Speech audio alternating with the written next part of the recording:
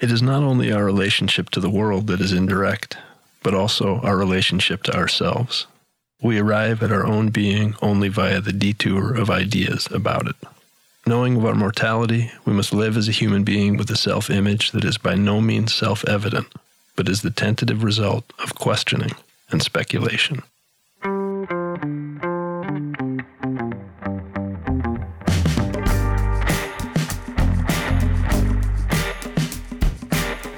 Welcome to The Detour, a show about people and ideas. I'm Adam Davis.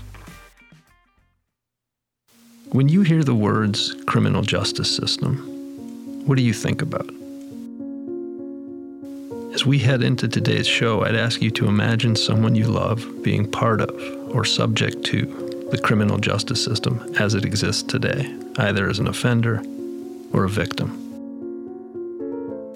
Maybe you already know someone who is. Maybe you yourself are. What does that feel like? If you had the chance, how would you change the system to minimize harm to that person, however they enter in? Today, we revisit a conversation I had in 2018 with Rene Denfeld, Bobbin Singh, and David Rogers about reimagining the criminal justice system and how it might treat our loved ones differently than it does. Rene Denfeld is an author and former chief investigator at a public defender's office. Bobbin Singh is the executive director of Oregon Justice Resource Center. David Rogers is a program officer of gender, racial, and ethnic justice at the Ford Foundation. A heads up that today's episode mentions sexual and family violence. I would like to say a big welcome to David Rogers, Rene Denfeld, and Bobbin Singh. Thank you for joining us this evening.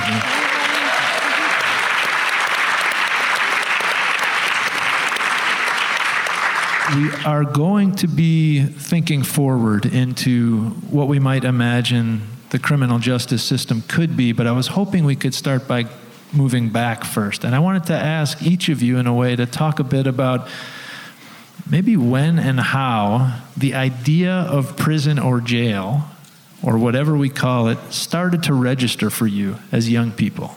If you can remember how it started to show up as a thing and make an impression on you. And I wonder, Bobbin, if anything pops to your mind there. Mm-hmm. Well, thank you for having us. And it's an honor to share the stage with David and Rene. I feel kind of lucky to be in with those two. A little out of place, but extremely lucky to be here. No. But I think for me, really what happened is my parents immigrated here from India in the late 60s. I was born and raised in a Sikh family, wore a turban, was born and raised in Atlanta and grew up in the South. And I experienced racism, bigotry, prejudice from as early as I can remember. Being told to go back to our country, you don't belong here, being discriminated in businesses, so on and so forth. And I joke that being raised in Atlanta, like the first names that you remember or that you learn are like John Lewis, Andy Young, MLK, because the civil rights movement was there in Atlanta. The history is there. So I really became sort of attracted to those figures, that movement, and really started to try to appreciate and understand, how people stood up to racism, bigotry. And the thing that really stood out to me is that I don't think there's anything more perverse, horrifying, disgusting than when your government, whether it's the state or federal government, discriminates against you, oppresses you, subjects you to cruel and unusual punishment. And I think once you start thinking about those issues in that way, and then you begin to look at the criminal justice system, prisons and jails, and how we treat people who are charged and arrested with crimes, how it disproportionately impacts certain communities, and how the criminal legal system is really used to sort of control populations or people that we don't want, how it is a manifestation of white supremacy and institutional racism.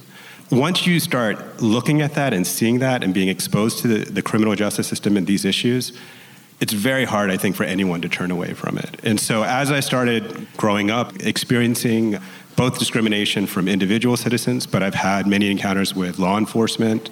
After the Iraq War, it was racial profiling that occurred.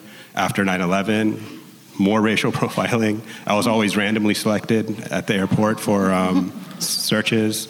But I think it's just that, how the government treats people that we don't like. And that's really what I think the criminal justice system is about, fundamentally. Rene, I don't know, as you think back, when prison started to register as an idea or a thing. I'll share some stuff I've written about as well, and I'm pretty open about my own past. My first experience with prisons and jails was when I was 9, and the man I consider my father was sentenced. He's a registered predatory sex offender. And I have a vivid memory of being in the courtroom and watching him get led away. And I think that later just led to this very heartfelt and passionate commitment and questioning I have of what is justice, as a survivor and as a victim, but also as an advocate who came from an African-American family and has experienced a lot of the discrimination and racism that's out here. So I eventually got into death penalty work. I ended up working as a chief investigator for a while at the public defender's office. And, it's been profoundly redemptive work for me. It's partially it's understanding. I want to understand why. Why do some people commit bad things? Why do we end up actually imprisoning the people who are less likely to be guilty? Because who ends up in prison and jail in our country actually has very little to do with their actions. So I'm really fascinated with all the ways in which we are failing, actually, to create a justice system in our society that it works. And I also take a great deal of pleasure in working, not just with the victims, but actually I take a lot of pleasure in working with the offenders. I would love to see us create a model of justice where there's a chance of redemption and change and prevention as well. One of my... Hey, sorry to interrupt. That's David Rogers speaking. Back to the show. One of the early drivers for me in terms of getting involved in working around criminal justice was when I was in my late teens. A cousin of mine was beaten really, really badly by multiple police in front of his parents in his front yard. He is a gentle soul, one of the most gentle souls that I know. And he spent a week in the hospital. There was no justice there.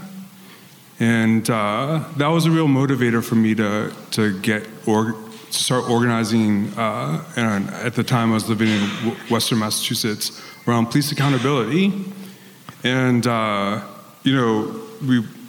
the organization I was organizing with, we were focused on trying to create an independent police review board. We made very little progress, actually, in about a year and a half of, hard work. And then we realized we really actually have no idea what's going on, in terms of most effective strategies. And so we started started talking to people who are doing criminal justice reform around the country. And that's actually when my understanding of mass incarceration and prison industrial complex really grew, which is that I started from police accountability, and then my analysis grew much wider. But I will just say, what happened to my cousin was fundamentally said to me, this is a system that is supposed to keep us safe. I mean, the justice system, the institutions like police departments are somehow built on this narrative that their existence keeps us safe, and yet that was laid bare, that is not at all what's happening, and in fact, that very little has,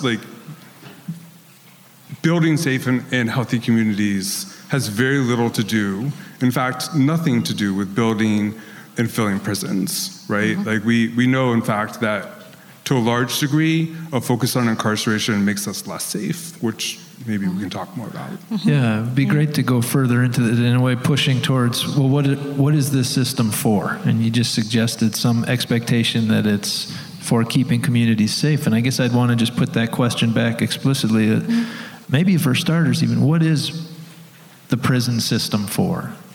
the justice system for, if you were going to boil it down? And I know there's both an is and a ought to be, but maybe starting with the is. Yeah, in what it really is in practice. I think in my experience, in Oregon, I think right now we certainly have more prisons than we do colleges, universities. We were talking earlier, there's, right now I think in the United States, 1 in 4 Americans now has a criminal record. And that makes it almost impossible to find housing or work. I think one thing that we need to examine is, and when we're talking about what are prisons for, is there is an economy of oppression. Right now, prisons in the United States are a huge provider of prison slave labor. They sew the uniforms at McDonald's. If you buy Victoria's Secret, you don't have to tell me if you do. I don't need to know, what you're wearing. But they make those underwear. They put together the phones. They farm. 1 in 3 wildland firefighters as an inmate. So there's a huge economic incentive for incarcerating, and so I think that's one of the things that they're for. And to be really honest, I think they're also for a lot of covert and overt racism, and we're committing genocide in this country. We're committing genocide against people of color, and this is the way we're getting rid of them. But it's also so all of that, yeah. But that safety narrative has been built to essentially prop it up, right? Mm-hmm. And so it's been built in this narrative that there are these monsters out there that people should be afraid of, that society needs to be protected from, and we've seen that narrative develop in multiple ways. It's advanced the policies that drive mass incarceration, right? We saw that there was pseudo-social science in the early 90s that created the myth of the youth super predator, right? The young black and brown men who are going to come and out of the cities and into the suburbs and rain havoc and rape and pillage, and it was that the myth of the super predator, right, was actually what then drove the proliferation of mandatory minimum sentences, which is one of the largest drivers of mass incarceration. It drove the policies like we have in Oregon, Measure 11, that treat 15, 16, and 17-year-olds automatically as adults in the criminal justice system as soon as they're charged. These notions of these monsters that the system needs to protect us from are well-developed myths that also are fundamentally about advancing racism as well. What are the other arguments for a prison system, and are any of them convincing? Do you want to jump in on that one? I mean, the arguments you really hear are based on public safety, incapacitation, deterrence, the idea that somehow if people know they're going to be incarcerated, that will deter crimes or mandatory minimums. I mean, it's really about controlling and creating this idea that we're going to be safer by removing people from society, locking them away, disconnecting them, and then forgetting about them. I mean, that's really the hope. That's why prisons are built far away from urban centers. It's very hard to communicate with individuals once they're incarcerated. And then the legal remedies and options for individuals who are trying to move forward with challenging their convictions or whatever is also very daunting. So, I mean, I think it really rests on this fundamental myth of public safety, and it only is able to happen because we actually know very little about our criminal justice system. We have very little real information about what's going on, about the people who are incarcerating, about the policies and practices of both law enforcement and prosecutor's office. The way this has sort of been able to explode over the past couple of decades is because we have failed to ask very deep questions. And if there was, in my opinion, any other aspect or segment, part of our society in which we had a system with the failure rate and lack of efficiency and the costs that are associated with incarceration, we would long ago have removed it or said, this is not sustainable or functional, it makes no sense. Hell yes. There's another piece that I think helps drive the notion that the current system is what it is we need. And, we need more prisons, we need to be harsh with people. And, when you said that, hey, look, let's talk about folks who actually have committed crime. It's not that harm isn't being done out there in the world. So there's this notion of accountability oftentimes is brought up and connected to, well, part of what the criminal justice system is doing is holding people accountable. And, to be clear, I actually think that accountability is a very important value. I want, not just because someone has broken a law, right? If I am inappropriate and I've hurt someone's feelings, I should actually, I should take some accountability for that, right? Accountability is a good thing, but the way that it has been distorted, right? The notion of accountability, the way it's been distorted to advance the idea that we need more criminal justice, more jails, more prisons, harsher sentences, longer sentences. It's really, there's a difference between accountability and punishment. Mm-hmm. And the truth is that our criminal justice system is really about the punishment paradigm. It's not about accountability at all. And so, but you have the people who are out there stumping for the policies of mass incarceration, saying things like, we need to hold people accountable. Well, what they're talking about is not accountability. Accountability is when people acknowledge the harm that they've done, that they show some remorse, that they've taken some effort to repair the harm if that's possible, and people who do the hard work to transform their lives so that they don't create that harm again. And to be clear, punishment is not all that, right? It's passive. It's the only thing that you need to do to accept punishment is to not escape it. And our criminal justice system is fundamentally about punishment. It's not about accountability. It's almost the opposite of accountability, because incarceration doesn't force people to acknowledge the harm that they've created, doesn't give people a shot at repairing the harm. And when you lock people in cages, to be clear, there is nothing to allow people to do the personal transformation to rebuild their lives to be better on the outside. So we talk about accountability, but that's not what's happening. Mm-hmm. Absolutely. Rene. I think one thing that I've observed a lot is there's in some ways it's kind of this virtue signaling that goes on. We think that in order to be against crime and against violence and for the victims, that we cannot allow any recognition of the humanity of the offender. But we can. We can hold the incredible, and I've experienced that growing up the way I did. We can hold the trauma and the pain and the deep need for hearing and listening and validation of the victim in one hand, and we can also hold the humanity of the offender in the other. These things are not contradictory. Yet even in our culture, I think people of all political stripes have bought into this myth that in order to validate the victim, they have to dehumanize the offender and say that they are worthless and will never be fixed and never be okay. And I'm speaking as a survivor as well as somebody doing my work. That doesn't actually help the victims. Mm-hmm. It doesn't give us what we need. We need to feel that what happened to us mattered. Mm-hmm. And if what happened to us mattered, then our society will engage in prevention and will engage in actually keeping it from happening again. Mm-hmm. Not just locking everybody up and thinking we're going to throw away the key. And meanwhile, when we get into those conversations, who gets locked up again? It's not Woody Allen, Mm-hmm. It's not the privileged, it's not Brock Turner. Mm-hmm. It's not the privileged white guy who is actually out there still free to commit horrible offense after horrible offense. Those are not the people that are actually getting locked up. So I think, I agree. It's not, what's happening now is not about accountability.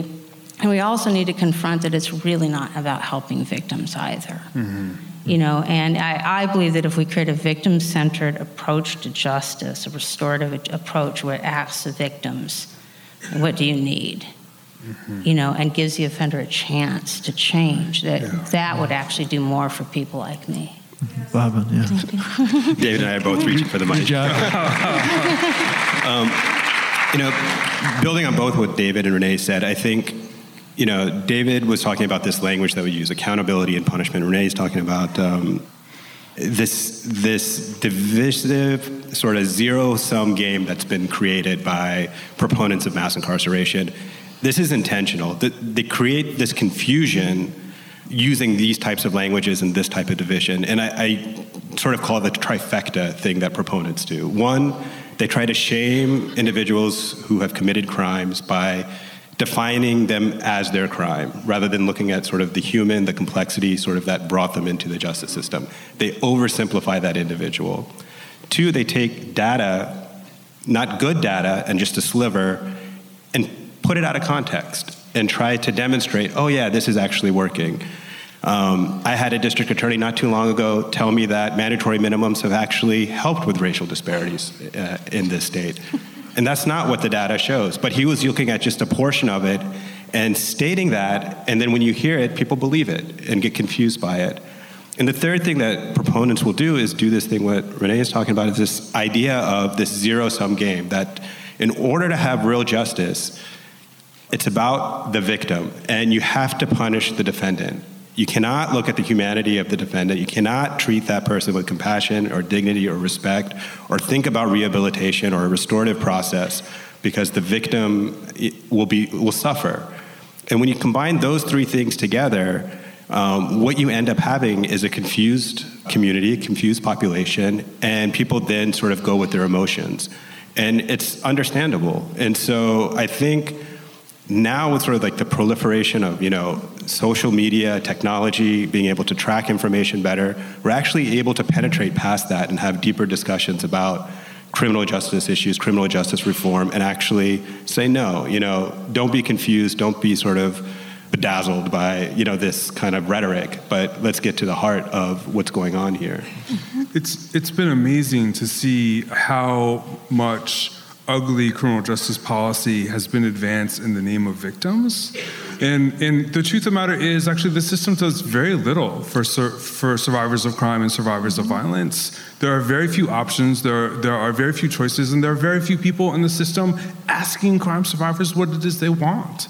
It's like in this country, over half of the people who are victims of violence, so people who have experienced serious trauma, who have been assaulted, who have been raped, people who have spent serious time in the hospital, choose not to report their crime.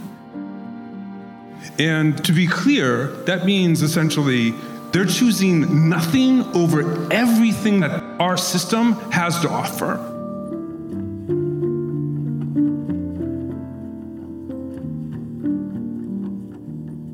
I'm Adam Davis, and today we're speaking with Rene Denfeld, Bobbin Singh, and David Rogers. So I feel like there are two directions we're going, and one is that perpetrators of harm, who are sometimes called criminals, we're talking about how they're often victims of both specific individualized harm and larger social harm beforehand. And so one big question I guess I have is, what's the right intervention point into that cycle of harm done and then kicked out again? And maybe we can start there. Does that question make sense? And I'm thinking, even when I think about your two novels, for example, I feel like, in a way, the toughest characters to develop empathy for, because of some of the things they've done, the more we get to know them, the more we realize that they've had awful things done to them, both specific things and larger social forces operating on them in a way that you almost can't help but empathize then with the harm they're doing to others. Where is the right place to intervene, and how much can we expect of a criminal justice system? We need to focus on something different, right? I mean, hurt people, but we're not investing in, there's not treatment on demand in Oregon. We're not investing in mental health services that are accessible in a community-based way. We're not investing in addressing in the ways that we need to homelessness. In fact, we're criminalizing mental illness and homelessness. And when you think about the fact that in the past 20 years, the Department of Corrections budget in the state is one of the fastest growing state agency budgets, let's take a little less of that and invest it in the community-based programs that are actually going to help people be okay, have opportunities, be able to repair the harm.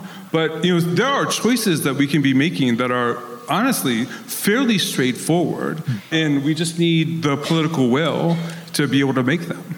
So I want to follow that up, and I guess I want to, what are the fairly straightforward choices that will help us repair some of the harm that occur to you? I think there are some clear things that we can do. I don't know if they're simple. I think first and foremost, we as a community, as a country, need to embrace complexity. I think that is going to be the biggest challenge, is to be able to say, that people are complex, and our justice system needs to reflect the fact that people are complex. And that does mean getting rid of simple solutions like mandatory minimums, the death penalty, and other types of sort of 3 strikes. These are all very simple-minded sort of ways to approach our problems in our society. I think the other thing, which is a huge challenge, is we have to connect the legacy of racism, slavery, white supremacy to our criminal justice system. We just have to accept it and acknowledge that it permeates everything in our system, and that is not something we've done yet. So on complexity and racism, thinking about those two things, we need to acknowledge that there's also this kind of notion of the good victim and the bad victim that is highly racialized. There's federal dollars out there that circle around to municipalities to provide victim assistance. There are people who don't have access to victim assistance. And for example, one of the things that prevents people from getting access to victim assistance is if you have a prior felony record. So a sex worker can get brutally assaulted, and if they have a former felony conviction, are they going to get any victim assistance that might actually help them be safe, to put their life back on track? No. Young men of color are 10.5 times more likely to be robbed or assaulted than white women. But if you've ever taken one of those implicit bias tests, right, where the objects flash on the screen and you have to do a split second, who is this person? Who's the victim in this situation, right? But we don't think of young men of color as victims of crime, but in fact, it's communities of color who experience the highest levels of crime, and so they experience a double burden in the criminal justice system, where they experience the highest levels of crime and violence, and yet are brutalized by the very system that is meant to protect them, because mass incarceration is ravaging communities of color.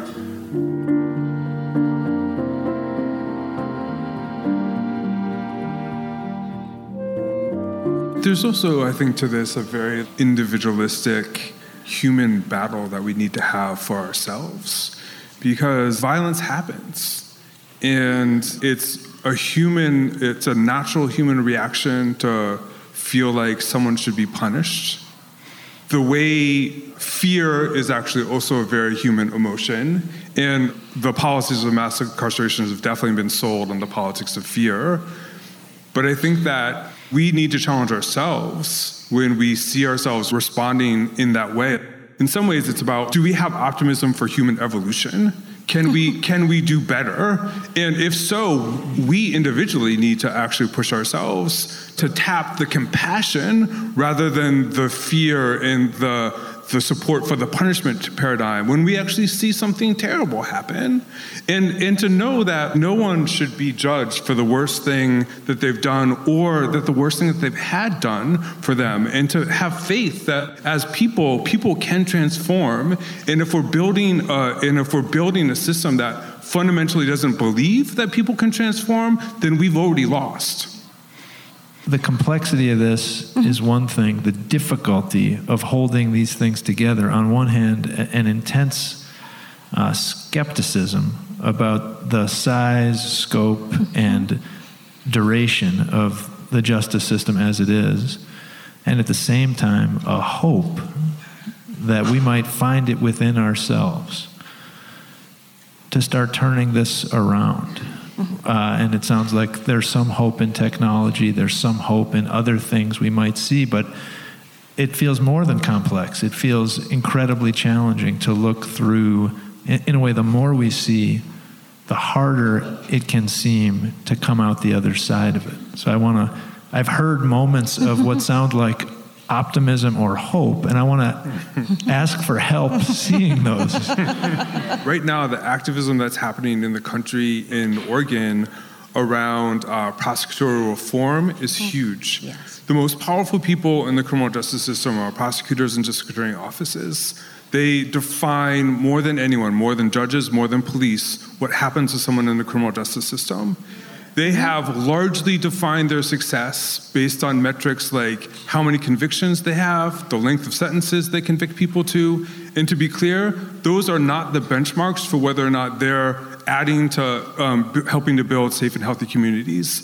And so right now, there's a movement happening, right, that says we need to redefine the role of prosecutors in our criminal justice system and totally change the benchmarks. And by the way, most of them are elected, so we have power over them, and we're beginning to shine a light and pay attention on them. And I think that's going to actually create some serious change.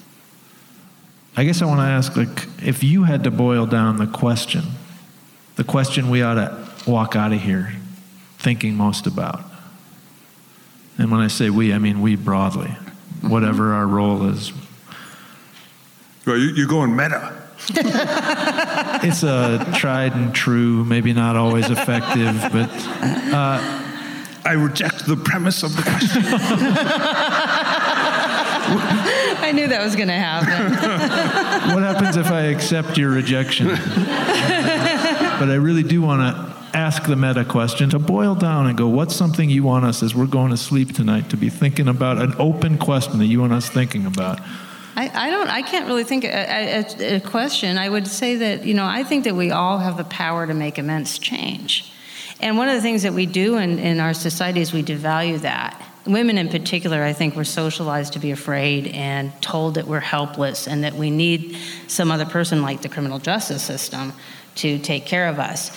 And we're not that powerless, and I think we all have this capacity and ability to make a difference. And a lot of times it's even the smaller things that we do, checking in on the family down the street, volunteering, trying to tackle these issues with integrity. So I think for me it would just be that recognition of that power and the capacity that we all have, and it's something that we can all share in this journey. And every movement, the civil rights movement, for instance, there are the people that are the protesters.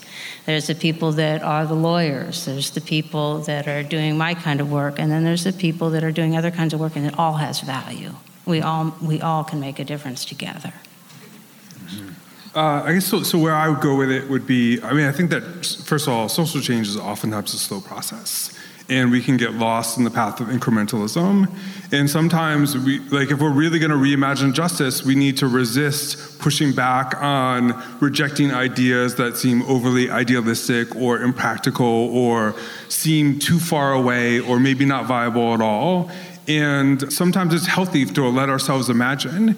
And so just in the spirit of Angela Davis, who wrote this really powerful book called Are Prisons Obsolete? I would ask that we allow ourselves to imagine, what would our society look like, even if it's 80 years from now? What might it look like if we didn't have prisons and jails?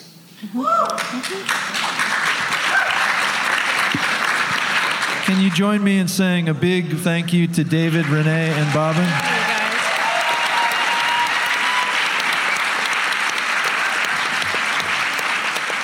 Hey, Adam here. A lot has happened since that conversation with Rene, Bobbin, and David in 2018. State changes to death penalties, devastating COVID deaths and conditions in prisons, and a number of high-visibility trials. We called Monica Mueller, a philosopher who happens to work in prisons, to help us understand more about all this. My name is Monica Mueller, and I teach philosophy at Portland State. And I also volunteer/work for an organization that offers a wellness program in prisons in Oregon. And then also you used to lead a conversation project for Oregon Humanities called Crime and Punishment. Maybe we could start by, if you tell us a little bit about that. What were the kind of questions you were asking, and what was your sense of who was showing up for it?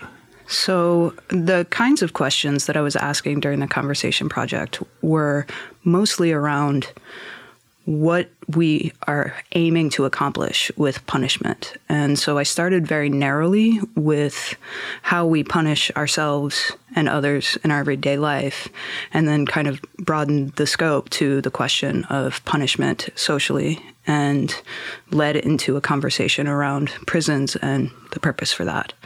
And the people that would attend, it was varied based on where I was. Very often I found either people that were affiliated with criminal law or prisons directly in their lives, or people that have friends or family that are affected by the carceral context. And then occasionally I would have people that were just interested in having the conversation. It turned out that those conversations, because I think I started with the personal and then moved to the social and political, it was a different way in. Mm-hmm. When you say you started with the personal in thinking about punishment, can you give me an example of what you mean? Well, to talk about punishment personally, the first move for me is to think about the ways in which I punish myself. Mm-hmm. And so very often I punish myself in my thought, in thinking. But I also will, try and curb behavior by having an explicit kind of reflective conversation with myself regarding some behavior that I think is problematic. Mm-hmm. And so it's the move from problematic behavior personally to problematic behavior in the community that moves us toward the carceral system. Mm-hmm. What was interesting about that is that participants were often quite familiar with punishing themselves in various ways, particularly in our thinking, the ways that we talk to ourselves as a form of kind of punishment. I like to joke about it like I have a general in my head that very often is trying to get me to conform to some standard that I'm not meeting. When I moved to the question of how do you punish your partner or your friends, very often people were very reluctant to even admit that they would do that. Right. And so it becomes this kind of interesting question of why we're so accustomed to kind of punishing ourselves, and whether or not we punish others. Certainly the social stigma around the idea that we would do that led individuals to be kind of silenced. Mm-hmm. And so I'd have to kind of cultivate a conversation like, come on, there are certain ways that if something doesn't go well, you'll level judgment and then respond, right? So I'll do the dishes, but I won't look over and make eye contact, that kind of thing? Sure. I say that as if I have done a thing like that, but I wouldn't. Of course you haven't. No. And then what about the move to people we don't know, but we live in community with? What's your sense of how people who came to these conversations think about that?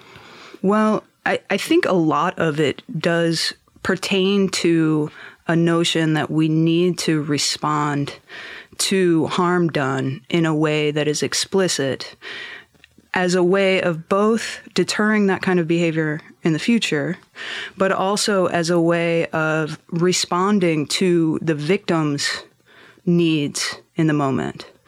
And so I think that move, when we move from the personal to the political or the social, where we're dealing with strangers, is one of suggesting that we owe something to those who have been harmed, and in order to give at least a symbolic display of recognition, punishment seems to be warranted.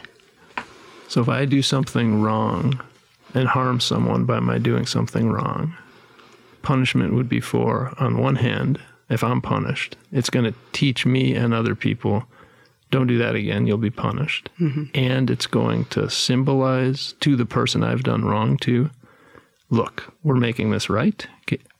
Do I have those two pieces straight? I think in the conversations, that is the way that it would go. And then that would lead to a conversation about two of the functions that prisons and punishment are based on. Two of the reasons or arguments that are given are deterrence and retribution. And then in terms of the person who has done the harm, It's the idea of rehabilitation.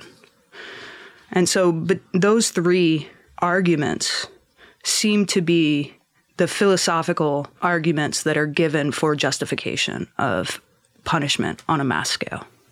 So it feels to me like we've just focused just a little bit, just starting to focus on the person who has either committed the crime or been convicted of committing the crime. And earlier we talked about the importance of something for the victim of the crime, what's done for that person. And then there's this third, the other people, neither the person perpetrating the crime nor the victim of the crime, but the rest of us, all potential victims and potential criminals, I guess. Do you have a sense, thinking about those three parties, about how the prison approach works or doesn't work for each of the three? I realize that's a big question, but if we took each of those three groups, what is the putting people in cages supposed to do for each of those groups? To start with the victim, I think removing the person who is causing harm and putting them behind bars serves the function of making the person no longer a threat. In terms of whether or not that does anything in addition to help the victim, that's another question. And I think restorative justice is really interested in that part. In terms of the person who has committed the crime, the idea of putting them in cages is, one, to remove their right to liberty. So it is punitive in the sense of having a consequence for their crime or the harm that's done. I think in theory, part of the idea of putting people in prison is to help rehabilitate them. And I stress in theory because I'm not entirely convinced that we do that part well, the rehabilitation part well. I think part of the justification for why prisons exist on behalf of the criminal is that it will give them the opportunity to rehabilitate and in some stretch even become accountable for their crime. In terms of the greater society, part of the justification is that it will deter others from doing similar crimes, and also it will remove the offender from society and therefore prevent further harm from that particular offender, right? So it serves a security measure. All of that, I think, makes sense theoretically. Yet in practice, I think that it has the opposite effect for each member of the Trinity that we're talking about, right? I think that's part of the reason why the question of what is the purpose of prisons is a live question.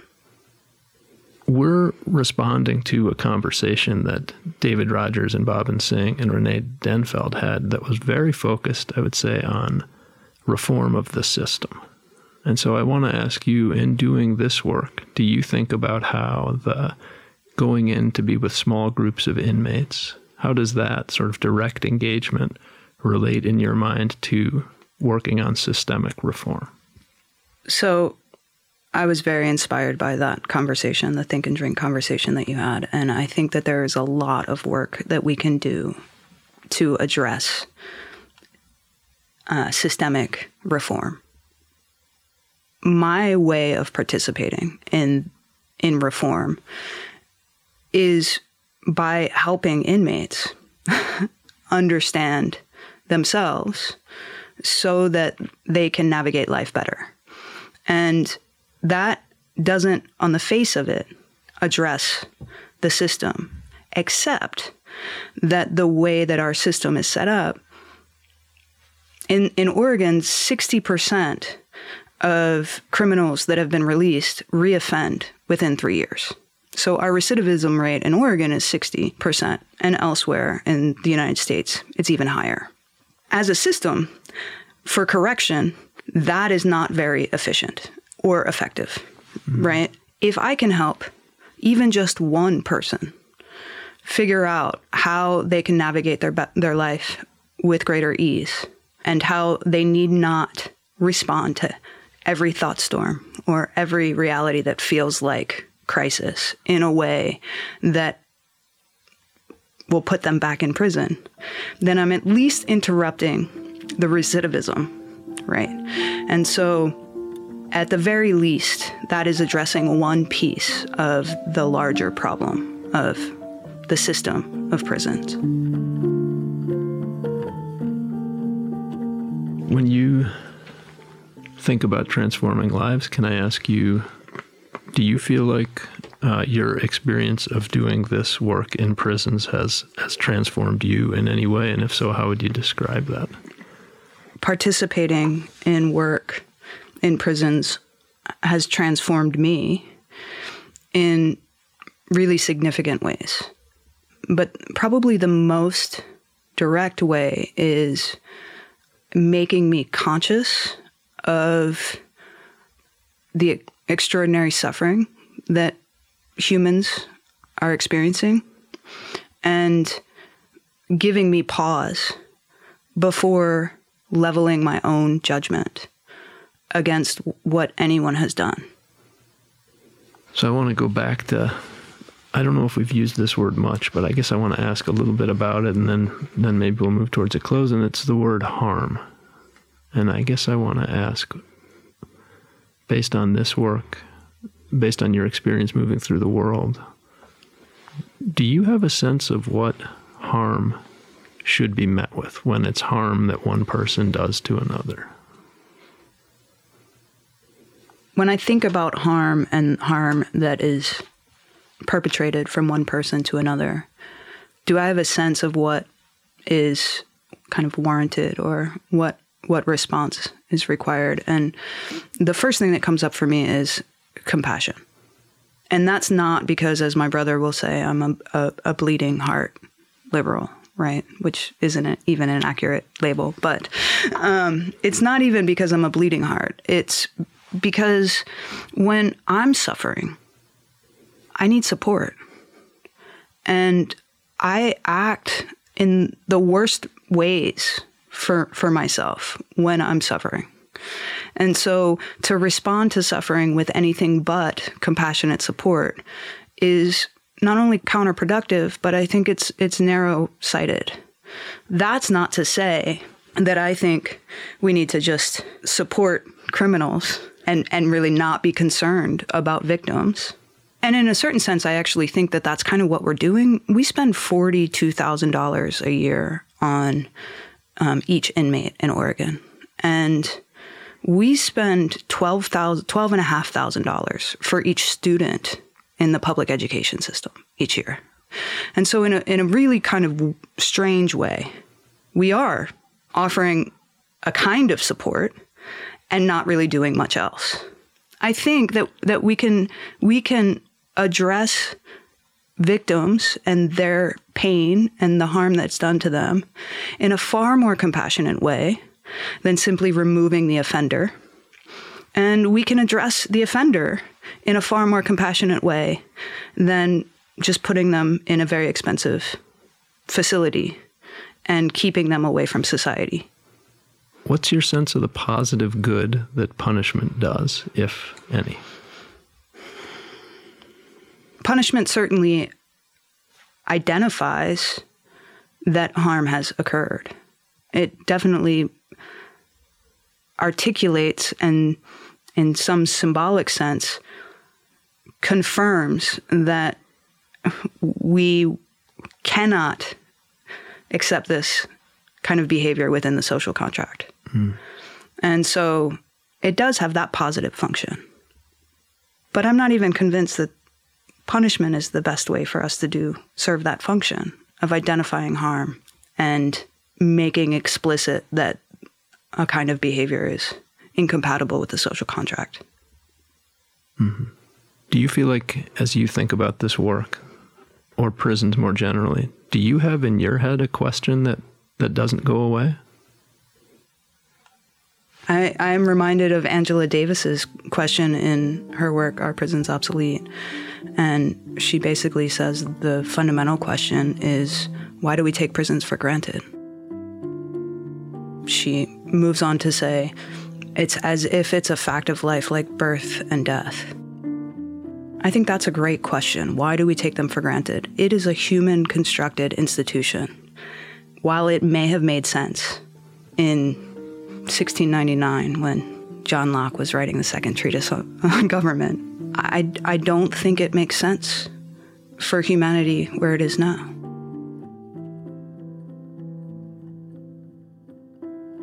In Are Prisons Obsolete? Angela Davis asks, are prisons racist institutions? Is racism so deeply entrenched in the institution of the prison that it is not possible to eliminate one without eliminating the other? Why do we take prisons for granted? I'd be curious to know what you think. The Detour is made possible by the National Endowment for the Humanities. I'm Adam Davis. Our producer is Kieran Bond. Our editor and engineer is Dave Friedlander. Our assistant producers are Ben Waterhouse, Alexandra Powell-Bugden, and Karina Brisk.